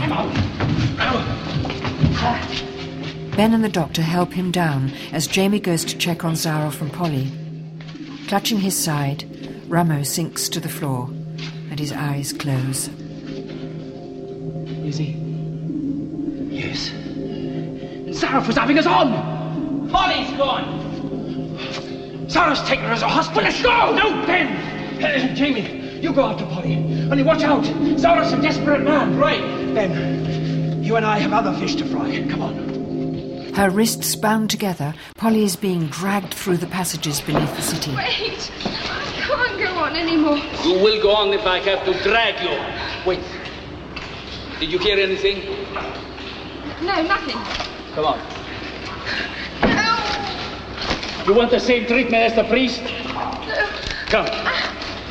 Spying Jamie, Polly pulls free. Wait! Come back here! Come back, I'm on you! Jamie is untying Polly's wrists when Zaroff catches up with them. He launches himself at the young Scot, slashing wildly with his sword. Trying to help, Polly hits Zaroff on the head with a large rock, but this enrages him further. Jamie tumbles to the ground, but is saved as Sean and Jacko appear, forcing Zaroff to back off. He grabs Polly, using her as a shield as he retreats to the nearest tunnel. Pushing her away, he makes his escape. He's away! Jamie, quickly, we've got to go and warn the doctor. Right, the doctor's going to find a heap of trouble if Zaroff gets back there first. How do we find the laboratory? Ara, she's the only one we know who knows the way. Now, you go back to the temple and we'll go and find her. Damon brings King Thaus news of the Fish People's rebellion. Slaves are in revolt. They've cut off all food supplies. I cannot understand it. Why do they act like this when the hour of triumph is at hand? They're just slaves. What can you expect? Where is Zaroff? He should be here to attend to this. Disappeared. Disappeared? He can't have. Go and look for it. There is no time, Excellency. You must take control now. So be it. I cannot let my people starve. Bring them before me that I may hear their demands. Yes, Great House. I will tell them. All-wise, all-seeing Amdo, help me now. A figure appears in the doorway. Zaroff! Where have you been? We've been looking for you. The workers are in revolt. My guards will restore order. They are simple people. I'm sure they will Those who resist will be killed. Killed? I have no time to waste. Zaroff, you are subject to me in all matters. I will not have my people. Your people? Your people? They are my people now. I hold the whole world in my power. The doctor was right about you. I order your project stopped at this moment. Guards! The king's guards step forward, tridents ready. Take Zaroff to the temple and hold him there. But Zaroff signals his armed escort, who draw their guns. You're a fool! You're a fool! I'll send you to your beloved goddess Amdo to discuss the future of the universe with her. I demand... You demand! You demand! Well, since your beloved goddess has developed such an enchanting appetite for people, it is only fitting that the great Thaus should offer himself. No. No. I shall offer him. Throwing aside his cloak, Zaroff raises his pistol and shoots Thaus down in cold blood. Kill those two men! The two Atlantean bodyguards fall dead at Zaroff's feet. Nothing in the world can stop me now!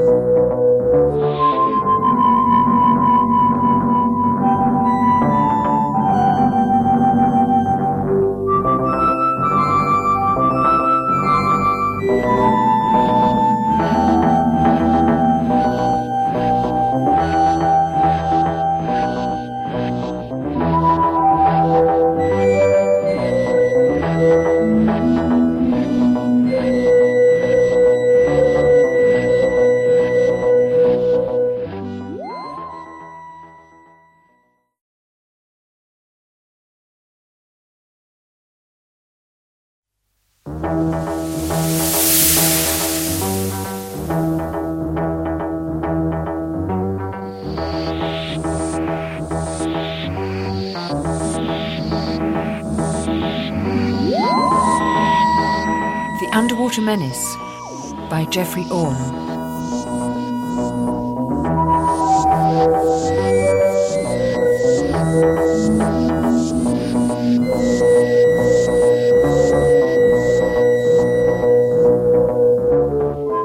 Episode 4. Kill these two men! Zaroff has shot King Thaus and his bodyguards and taken control of Atlantis. Nothing in the world can stop me now!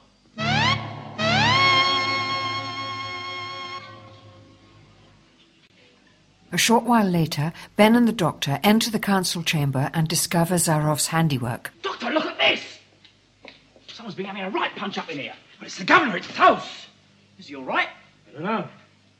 He doesn't seem to have hit anything vital. He doesn't look too good, though. Neither for you with a bullet in you. If we don't stop Zaroff soon, we'll all be for the chop. I know. Come on, we must get him to safety. But then what?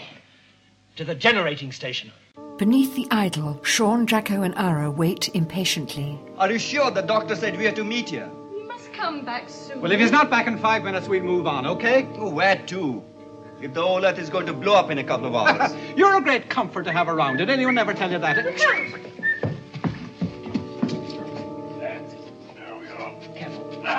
Anyone at home? Oh, Doctor!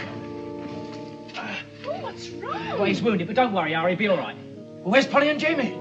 They've gone to Zaroff's laboratory. Why? To look for you. I showed them which way to go, and then they told me to come back here and wait. Well, we'll have to find them. Now, listen, everyone. I have a plan. Good. It might even work. Well? Our one hope of stopping Zaroff is to flood all this lower part of Atlantis. Well, but that means in here. Yes, the temple and Zaroff's laboratory. Yes, but will the water stop there? Don't know. We'll have to take that chance. Yeah, but the people here. Well, they'll have to be warned and moved to a higher level. That's your job and Sean's. And you? Ben and I will try and get into the generating station. We'll turn up the power on the reactor, break down the seawalls, and flood the laboratory. There's only one thing that's worrying me. What's that? Can we all swim? In the laboratory, Zaroff's scientists are unaware of the drama unfolding elsewhere in the city. Stabilizer station Z2 calling. Routine check. Control receiving. Stabilizer's normal. Nothing to report. Thank you, Station Z2. Report again at 0 minus 5. Will do. Let's forget another 10 minutes. Priority. Reactor station Z3 calling. Reactor station Z3 calling. Zaroff here. Reading maximum. Gauges 4, 5, and 6 steady. Gauge 3 fluctuating and unpredictable. Bring in the reserve. The reserve? But if that fails... That is an order! Report back if the fault continues. Yes, Professor. Nothing can go wrong now. Nothing must go wrong. Emergency. Power network control. Zaroff here. What's the trouble? Station 11 is no longer operating. The workers have deserted. Deserted? What's the matter with them? Where are they? They're out looking for food. Why? The food supplies have not arrived, and there's a rumor we're facing starvation. They've all panicked. And no reserves. That's right. Get them back at once. Send the guards after them. I've had to bring the guards into the plant to prevent a complete breakdown. Well, do the best you can. I get more men to you within the hour. Blast! Blast! Blast! An armed guard keeps watch at the entrance to the generating station. The Doctor and Ben arrive, keeping out of sight to avoid detection. Ben is still dressed in his black uniform. Come on. A guard? How are we going to get past him? Walk past him. What, in those trousers? Well, you think I look a bit conspicuous, do you? A bit, yeah. Maybe you're right. I know. You're a guard and I'm a prisoner, right? Right! No, don't make a mess of it. There's a good job. Halt! Prisoner and escort for Professor Zaroff. Password. Right? Password. Yeah, well, look, it's all right for you giving me the old chap, mate, but I don't know nothing about passwords. I've been out chasing this Burke all day. Professor Zaroff's not here anyway. Yeah, well, I know that. My orders was to bring him here and wait. That's all very well. How do I know he's a wanted man? Well, blimey, look at him. He ain't normal, is he? Yes, I see what you mean.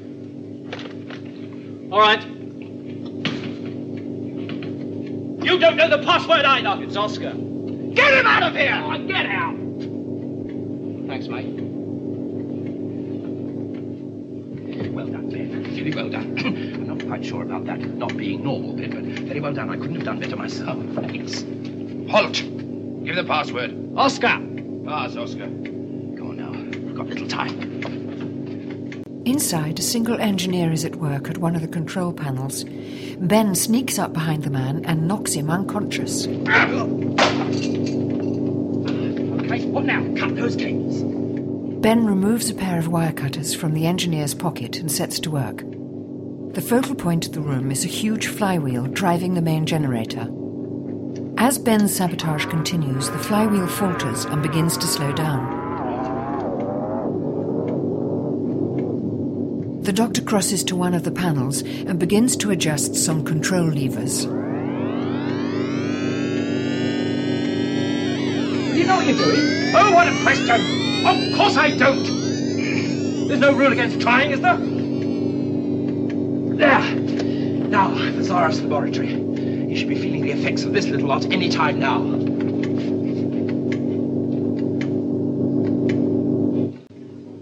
There's a gap through here. Jamie and Polly are wandering in the tunnels under the city. Jamie, I think we're lost. Are you sure this is the way Ara told us to come? Hey, all the tunnels look alike, though. No, listen. We must be somewhere below Zaroff's power source. It's like the beating of the devil's heart. We're not far wrong. We'd better keep going. The laboratory can't be far away. Aye, but which way? That reading must be wrong, you idiot. I'll check it myself. No, that's not possible. Come here, look at that reading. That's all we need now, radiation leak. Where the devil is it coming from? In the tunnels, Polly and Jamie are cautiously traversing a narrow ledge.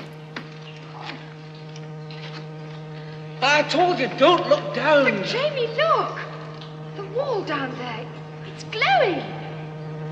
What is it? It could be radiation. Oh, what's that? Radiation, well, it's too difficult to explain. The walls are beginning to crumble. It's all that vibration. Let's see. The sea's on the other side of that wall.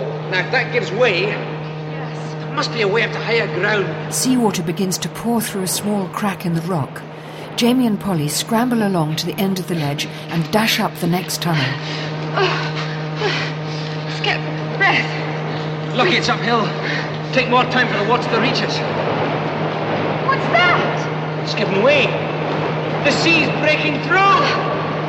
Elsewhere in the tunnels, Sean and Jacko are carrying Thaus between them on a stretcher. Ara follows, anxiously. Huh? Will you listen to that? What is it?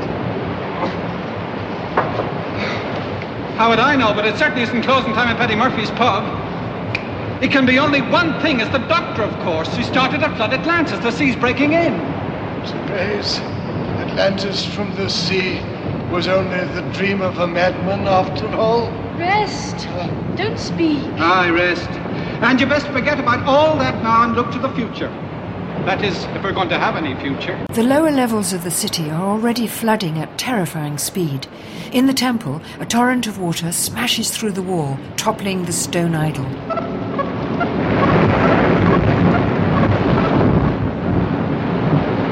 Well, personally speaking, not being a terribly good swimmer myself, I think I'll just start to make a move. We've got a visitor. Oh, Damon, you got my warning there. My operating room. A life's work washed away. Damon. Thaus. We can start again, Damon. Look, if we don't hurry and get onto high ground above water level, we're going to be turned into fish food. Yes, you're right. Well, that should help. Well, we've got a long way to go yet. Come on, Jack, up. Gently now. That's it. Polly and Jamie are still trying to outrun the rising tide. Their worst fears are realised when they turn a corner and find themselves facing a rock wall. No, it's a dead end. Aye. Jamie, we must go back. We've got to warn the others. There must be another turning. No, I kept an eye out for one on the way up. Besides, would you listen to that water? We've got to get out of here somehow. As Jamie raises his candle for a better look, the flame gutters. You see that? There's a draft. Right, that's what we'll follow. I'll go first, and you stay close behind me. Jamie begins to climb.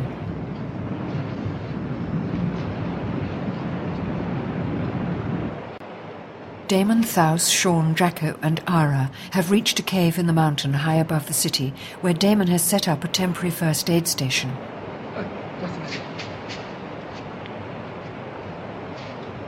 Artificial respiration. Refugees huddle in small groups, wet and shivering. Your wound? A little better. How is my poor country? The water already flooded the lower parts of the city. A great enemy that we held at bay for so many centuries. The everlasting nightmare is here at last. Rescue parties are being organized. All passages have been blocked, except the main shaft. We're keeping that open till the last to give the stragglers a chance. What of Lolam, the priest? Well, last seen he was going towards the temple to seek aid from Amdo. He is lost then. We may still find them. Are you all right, then? Good, look after yourself. Oh, hey, Jacko, any luck? What do you expect? They must have all been drowned. Ah, well, probably a better death than the one that's in store for us when Zaroff lets off his explosion.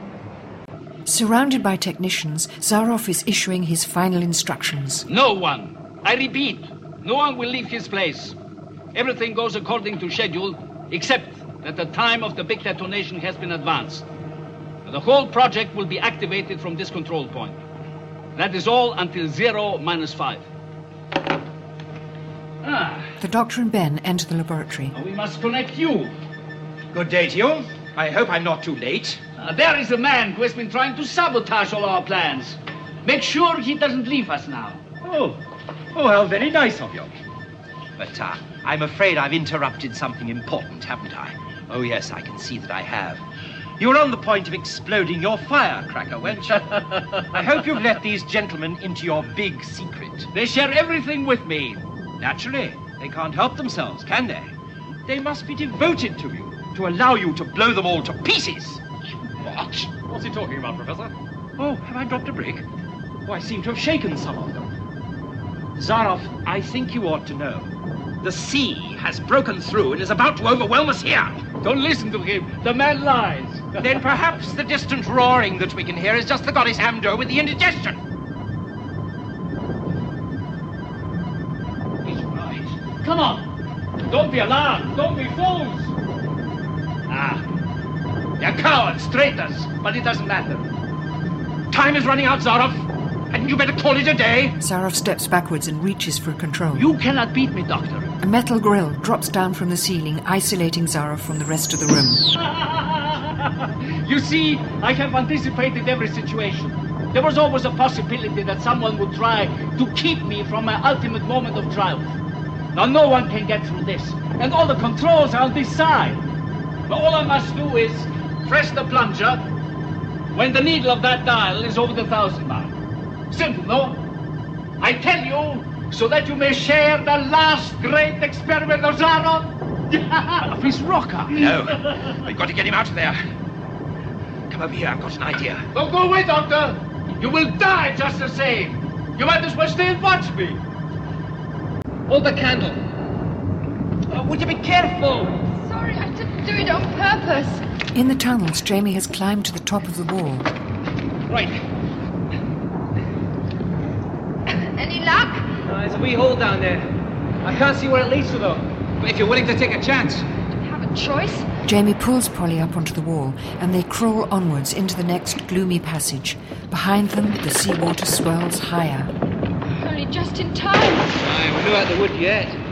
Back in the laboratory, Ben is getting anxious. Doctor, I've got to go. The water's nearly here. I see you have your deserters too, Doctor. That leaves just you and me. Goodbye. Young fool. I will press the plunger long before the water gets here. The result will be the same. I know. The Doctor looks around and spots a lighting panel and wiring matrix. He rips out a section of cable and the lights go out. But it's much more exciting in the dark. Doctor, you are a comedian. Zaroff draws his pistol and activates the control to raise the grill. The lights come back on again. You see, keep very still, Doctor. We have an emergency system here. You have solved nothing. Unfortunately, I have to tie you up. Turn around. But in the darkness, Ben has returned. He lowers the grill, dodging back underneath it as it falls, leaving Zaroff cut off from his controls. You cannot do this to me! Enraged, Zaroff fires his pistol wildly as the Doctor and Ben make their escape.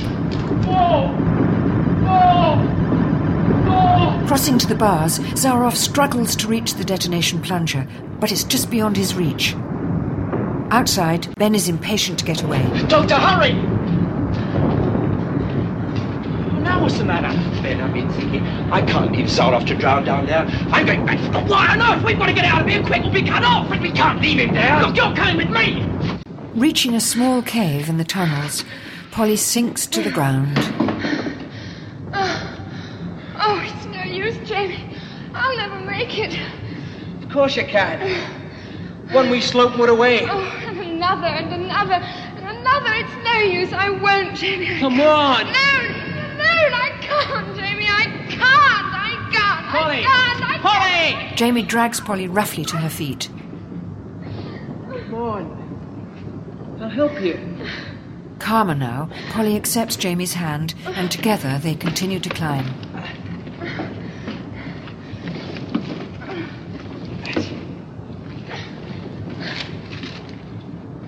Ben and the Doctor are trying to keep ahead of the water.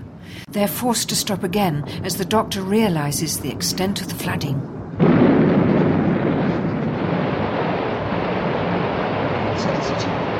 He's cut off. Zaroff, who cares about him? That means the others must be too. Well, are they? Well, how do I know? All we can do is to go on going up. Come on. Back in the laboratory, the seawater is already waist high. Zaroff clings to the grill, one arm outstretched, desperately trying to reach the detonator switch. As the Doctor and Ben struggle up a steep incline, Ben loses his footing and falls. Nearly there. Of course, if you will lie down and sleep. Who said anything about lying down? The Doctor helps him to his feet. Come on. Jamie and Polly finally emerge from the tunnels. Fresh air. They find themselves in a cave just above the shoreline, and together they stagger towards the exit. Oh, I've made it.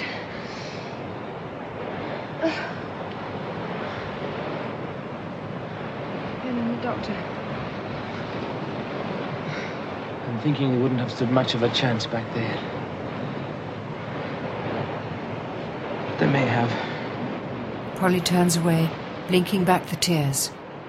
Leaving her with her thoughts, Jamie sets off despondently towards the beach. Polly stares vacantly after him for a few moments, and then, removing her Atlantean headdress, follows. Below them, in Atlantis, seawater is still pouring in through the breached walls, finally claiming the lower reaches of the ancient city for its own. In the laboratory, the water rises rapidly, eventually shorting out the power. Zaroff remains fixated on the detonator and is still trying in vain to reach it as the water closes over his head. Safe in the cave high in the mountain, the Atlantean refugees are counting their losses. Any sign of the Doctor? No. He must have died saving us. We'll raise a stone to him in the temple. No. No more temples. It was temples and priest and superstition that made us follow Zaroff in the first place. When the water has found its own level, the temple will be buried forever. We shall never return to it. But we will have enough left to build a new Atlantis. Without gods and without fish people. Yes, that shall be his memorial. But the Doctor is not dead. He and Ben have navigated the labyrinthine tunnels, and at last they can see daylight ahead. Go on.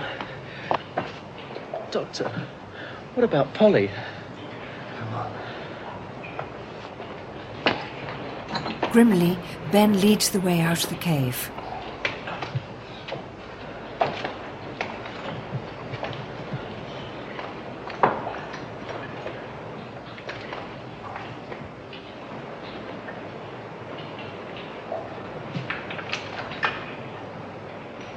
Not far away, Jamie and Polly are sitting dejectedly against a large rock.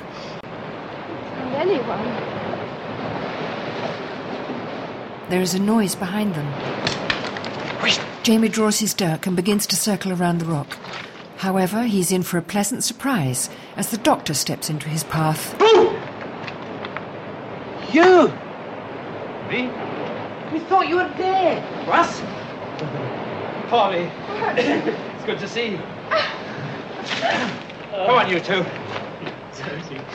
The doctor and his companions set off back to the TARDIS. Sean and Jacko emerge from the cave just as they disappear inside. Oh, no, I can't believe it. What? A flaming English police box.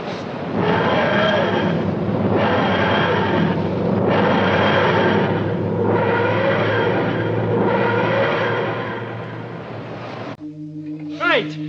Off we go into the wide blue yonder, as someone was once heard to remark. Hooray! Yeah, I'm not sorry to be out of that place. What, Jamie, you don't have to sink a fish. Oh, you want to take a wee nip for yourself, Benjamin. He's not exactly a bonny bunch of heather. You sound very happy, Jamie? Oh, aye, Doctor, I am now. You know, I never thought I'd say this, but, well, it's great. What is? Well, all this. Well, I'll never know what makes it go, mind you, but, well, at least I feel safe in here. It's only the wee things outside that are, well, alarming. He's got a point there. Yeah, you can say that again. Is it a fact, though, Doctor, that you can't exactly control the TARDIS? Control it? Of course I can control it. No, what I meant was, can you not exactly make it go where you mean it to? If I wanted to. It's just I've never wanted to. Oh, yes, I bet. Right. Just for that, I'll show you. Now then, where's we go? I know. Let's go to Mars. As the doctor adjusts the controls, the TARDIS shudders and lurches.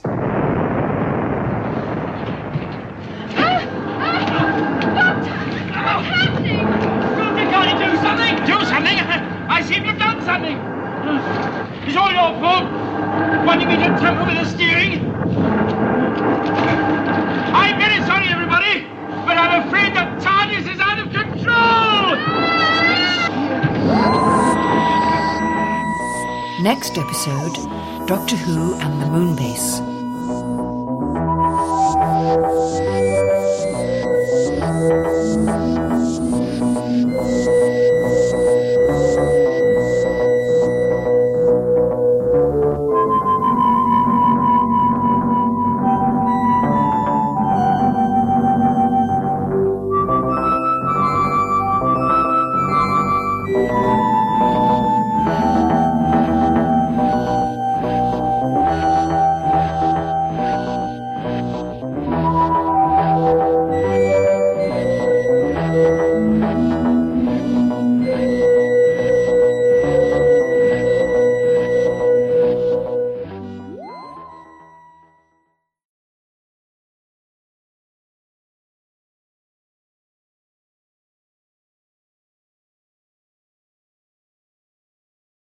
The Underwater Menace. Well, you had a cuckoo in the nest, didn't you? The cuckoo in the nest. Jamie what was it? McCrimmon. McCrimmon. Can't see. Who had met on Culloden Moor. Right. Joined the TARDIS. Right. Did it feel like a cuckoo in the nest? No, it didn't. It never did. And afterwards, you know, when Mike and I were asked that question, and Pat too, we just felt it was another member of the team, and the bigger the team, the more fun we were going to have. So there wasn't any kind of backbiting or bitching or anything like that. We just thought, yeah, more fun. And Jamie was such fun. I mean, Fraser is such a joy to work with, and has a fund of jokes, and so he and Pat, of course, got on with the joke side. And so no, it was just the more the merrier. And he and Pat came very close, didn't they? They did. So, Underwater Menace, originally, Jamie wasn't supposed to be there because it was, I think, a last-minute decision to bring him aboard. Was it true? So a lot of his lines are sort of nicked off you and Ben. Ah, he nicked our lines. Well, had I known that, it might not have been so jolly. But, no, I think it's a great character, and the three of you worked very well together. It's a shame maybe it didn't go on a little bit longer. Because, of course, 3 or 4 stories later, Ben and Polly left. Yes. This story, a bit of location work. You all went down to Winspit. To Winspit. And you know the strange thing about that was that I lived is it 40 years later, I'm living just up the road from there, and the locals said, you came down here and you filmed, and there were photographs of you in my local pub, and we couldn't find the photographs, and I couldn't remember what it was that we'd filmed. And it's only now, this year, that I realised that it was the Underwater Menace, and that we filmed literally down a few yards down the road from my little cottage. Can you remember how long you stayed down there filming? Well, knowing the BBC, as brief as possible, so we must have gone to my lovely pub, and probably just a day, I think. Did we stay a night in a pub and go back next day? Maybe, at the most, 2 days, Any particular memories of filming down there? I mean, obviously it's a lovely part of the country, and you obviously love it because here you are now. I know. I forgot all about it. Forgot entirely about it. And what's so curious is that I walked in those caves and there was no memory.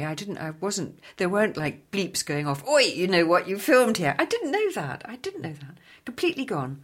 Until now you show me the photographs and then, of course, Yes, and I didn't even know if we'd gone down to... No, it wasn't. We didn't go to Ealing, and we weren't in the water with Zaroff. No, we didn't do any of that. You know what? Now that we've been working on it and the story, it's really quite frightening and dramatic. And the thought of us slowly slipping down those posts and into the shark pit. No wonder I have these nightmares. And the other, it's a sort of symbolic nightmare that the water is rising and that you're hitting a brick wall. I mean, that is an absolute nightmare. And when I'm listening to Polly's character and she's playing it for the full thing, it's terrifying. No wonder the kids were frightened. I'm frightened, I think this is a story which actually benefits through the pictures being missing. I mean, in a bizarre sort of way. Well, in a way, because the storyline is strong and dramatic. And it has to be said, we were giggling, that the sets definitely let the show down. They definitely did. They were very hokey. Was that a big disappointment? I mean, presumably it was professionally, but did you actively think that, this is a shame? Yes, we did. Yes, we did. And the awful thing was, you see, that that Pat and Mike and I we were a very strong team. And so then when poor Julia Smith came on board, and you look back, and it was her first thing that she was directing, and so I suppose she was very nervous, and Pat didn't suffer fools very easily, and he almost immediately didn't get on very well with her. So I'm afraid, I feel ashamed to say, that we did set this thing up, which made her, of course, worse, because she was feeling more and more insecure.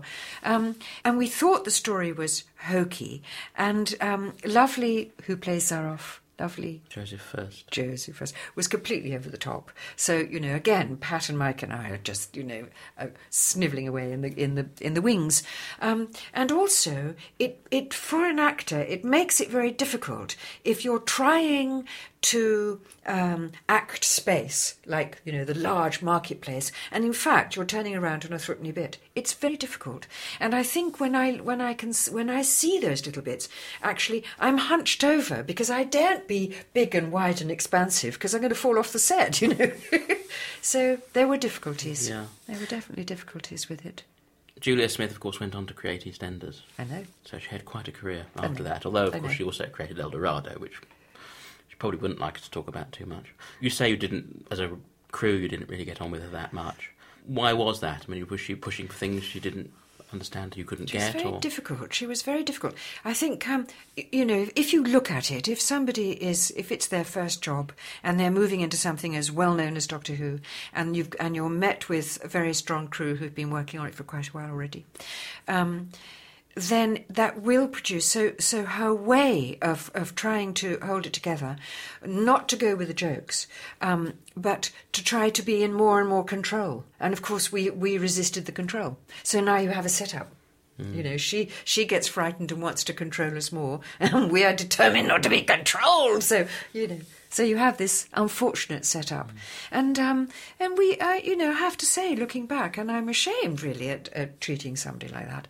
And I have to say, because everybody's gone anyway, that, that Pat was very much part of it. Well, an old cow, what's she want now? Whoa, And no, this is difficult. Because I remember that also, that in some way he kind of blamed her for the fish people, as we called it, really being a bit of a flop, actually. We thought it was a bit of a flop. And, if we look at it now, those images of those fish people behind the...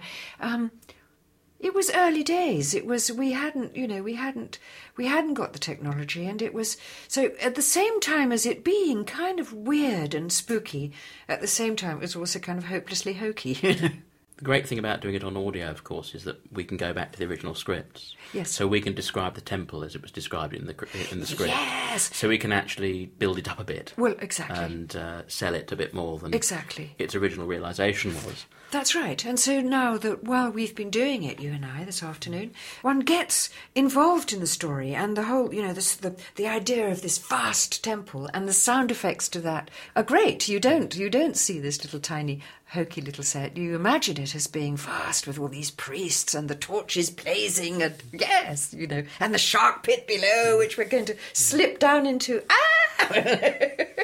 And the great thing is we can do all this without lying, because we're selling it on audio, but we're not actually lying, because that's what it says in the script. That's what it says in the script. And it's our interpretation of the script in exactly the same way as that was Julie's interpretation visually. So we can bend the rules slightly. And of course, poor thing, her budget was probably 2 and 6 for the week, so yes.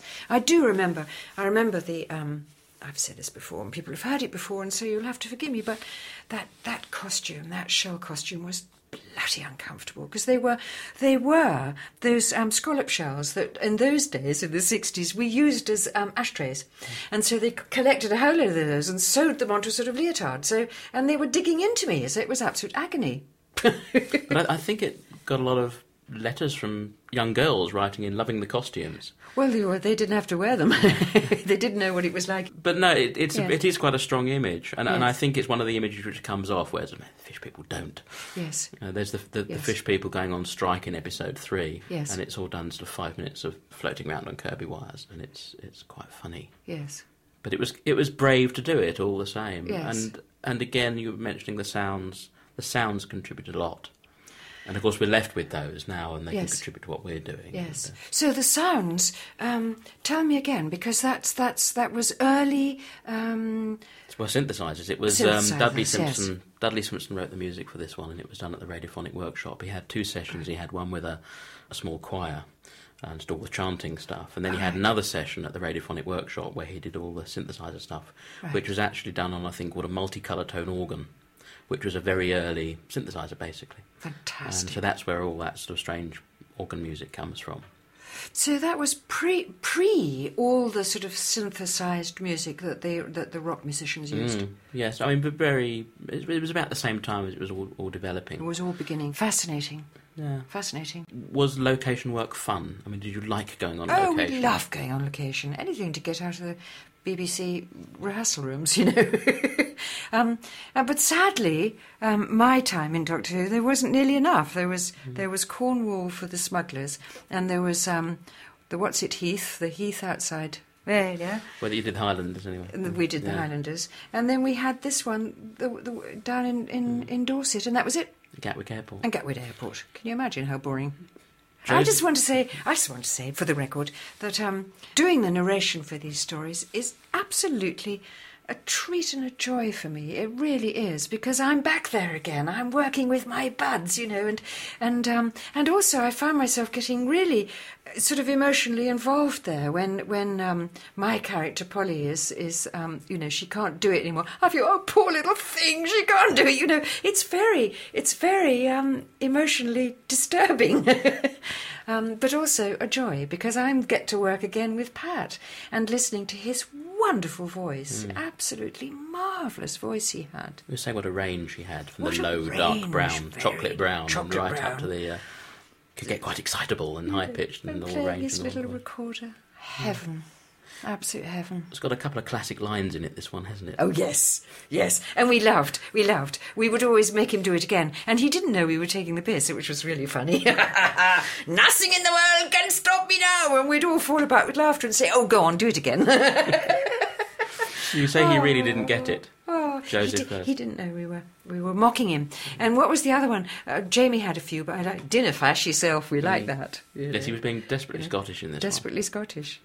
And you've got a good line. You're not turning me into. You're not turning me into a fish. I loved that one because prior to that, Polly's going, and suddenly she realises what's going on, and all of a sudden the voice drops right down. You know, when you get into your power moment, your true power moment, your voice actually drops right down, and you say, no, you say, and then you know it's very clear. So Polly was very clear. She was going to be turned into a fish. But you see, Mark. I'm thinking of my children sitting at home watching these disastrous things going on to them with their mum, you know. I'm sure it's affected us psychologically for the rest of our lives. Yes. Talking about Polly's moods and Polly coping with things, there's a sequence here which we had to talk about when we were doing this, where Polly's exhausted and collapses and Jamie drags her up off the floor. Yes. And we weren't quite sure whether Jamie slapped her around the face or just pulled her roughly off the floor, and we decided that he probably just pulled her roughly off the floor, because it wouldn't be quite a Jamie and Polly thing for Jamie to actually raise his hand to Polly, even in that sort of circumstance, we thought.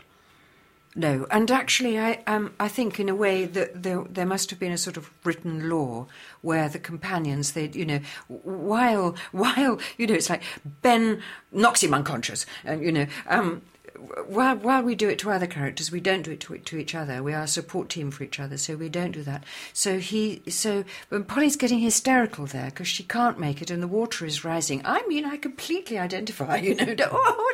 I can't. And actually she uses a voice which I do now when I don't want to do something. I don't want, you know. And so he's got to stop her somehow. So I think as we said, he hoiks her roughly to her. That's enough for her to be shocked. She's shocked enough that he hoiks her roughly. That's enough for Polly to be shocked out of the what's the word when you're hysterical. She's becoming hysterical. No wonder. Well, she's nearly been turned into a fish, and she's now about to drown.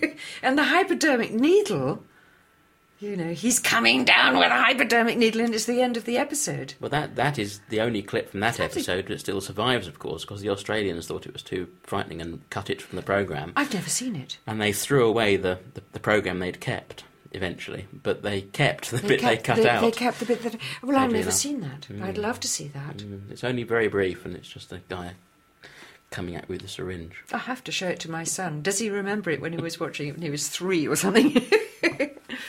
Did you think a lot about your characters, the 3 of you, well, the 4 of you at this stage, or was it very much you just read the script, got on with it, and did it? Yes, I think that you know, we sort of knew who we were by then, and but we were all the time altering words ourselves to things that, you know, if it was a way that we wouldn't speak, we would. And by then, luckily, it was lovely. We didn't have to fight for it too much because we were already established. So, you know, we could say, look, I think I'd rather say that. Okay, fine. That we didn't have to fight, you know. But most of the time, people were writing for us because they knew. I'll tell you one other thing that really struck me about listening to this one was because I've never read the script since before we did it. Once again, I'm struck by how strong Polly's character is, actually. She's very feisty and she's in there. And how wrong I got it 30, 40 years later, you know, when we were talking in the Mythmakers and so forth. And I was saying, you know, that she was a bit weedy. Well, and I got masses of letters from people saying, no, she wasn't. Well, I did get it entirely wrong, because she wasn't. She was very feisty. She was in there bashing people on the head and, you know, and wheedling and deedling. And making lots of tea. Making lots of tea and coffee. Yes, I'm always amused when we get to those bits, because it is very much a 60s thing, but you were fighting against that. I was fighting against it. I was always fighting it. I'm still fighting against it. Yes, and actually, in a way, it's interesting because after I left, then Pat and Jamie, Pat and Fraser, the jokes definitely became, you know, the girls were definitely at the mercy of Pat and Fraser's jokes, and I wouldn't have stood for that. You see, I was very, you know, Germaine Greer hadn't come along, the whole feminism thing hasn't started, but I was in there fighting for my corner. I was. I think Debbie and Wendy did. Yes. Get it a bit. Yes, they did. That all happened after I left, you see. I wasn't there to take care of them. The talking about changing lines and things, Patrick was notorious, I think, for sort of ad-libbing his way through scripts anyway. Oh, he did.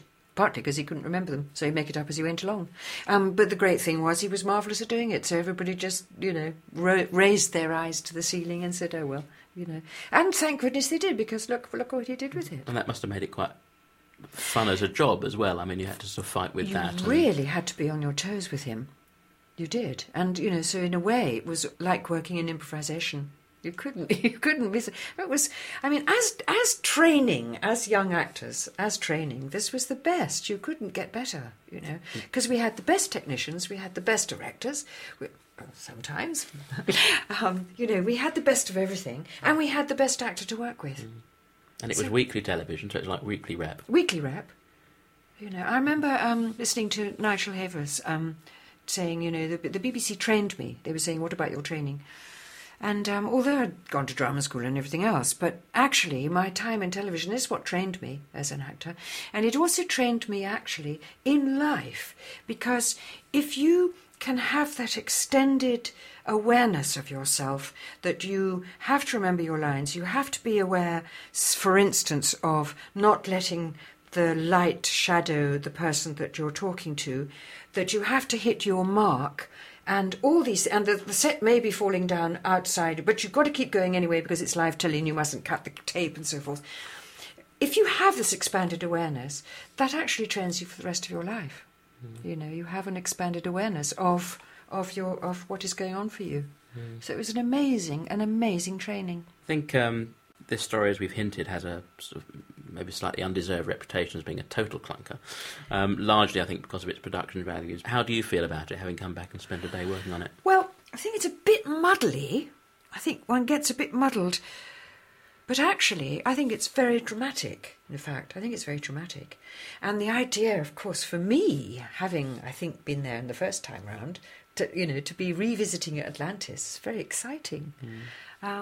And the temple, I'm surprised that Polly wasn't a little bit more in awe of the god. She was very clearly, stupid thing, she said. She should have watched out for that, because you never know these things. But, so I think it was undeservedly treated as one of the sort of the bum steers, because actually I think it's better than we remember. I mean, if you took that script now and you could use the sort of technology that they now can use, you could make it fantastic. These curious people swimming with these weird little faces and so forth. And the market square, then we could do it, like a huge market square, which would be brilliant. I loved Pat's disguise. I loved that he had this little scarf and these ridiculous dark glasses, I'm sure that was him, you see. That was absolutely him saying, here, Lewin, I'll put some shades on, man. I bet. Good fun. Good fun. Tremendous fun.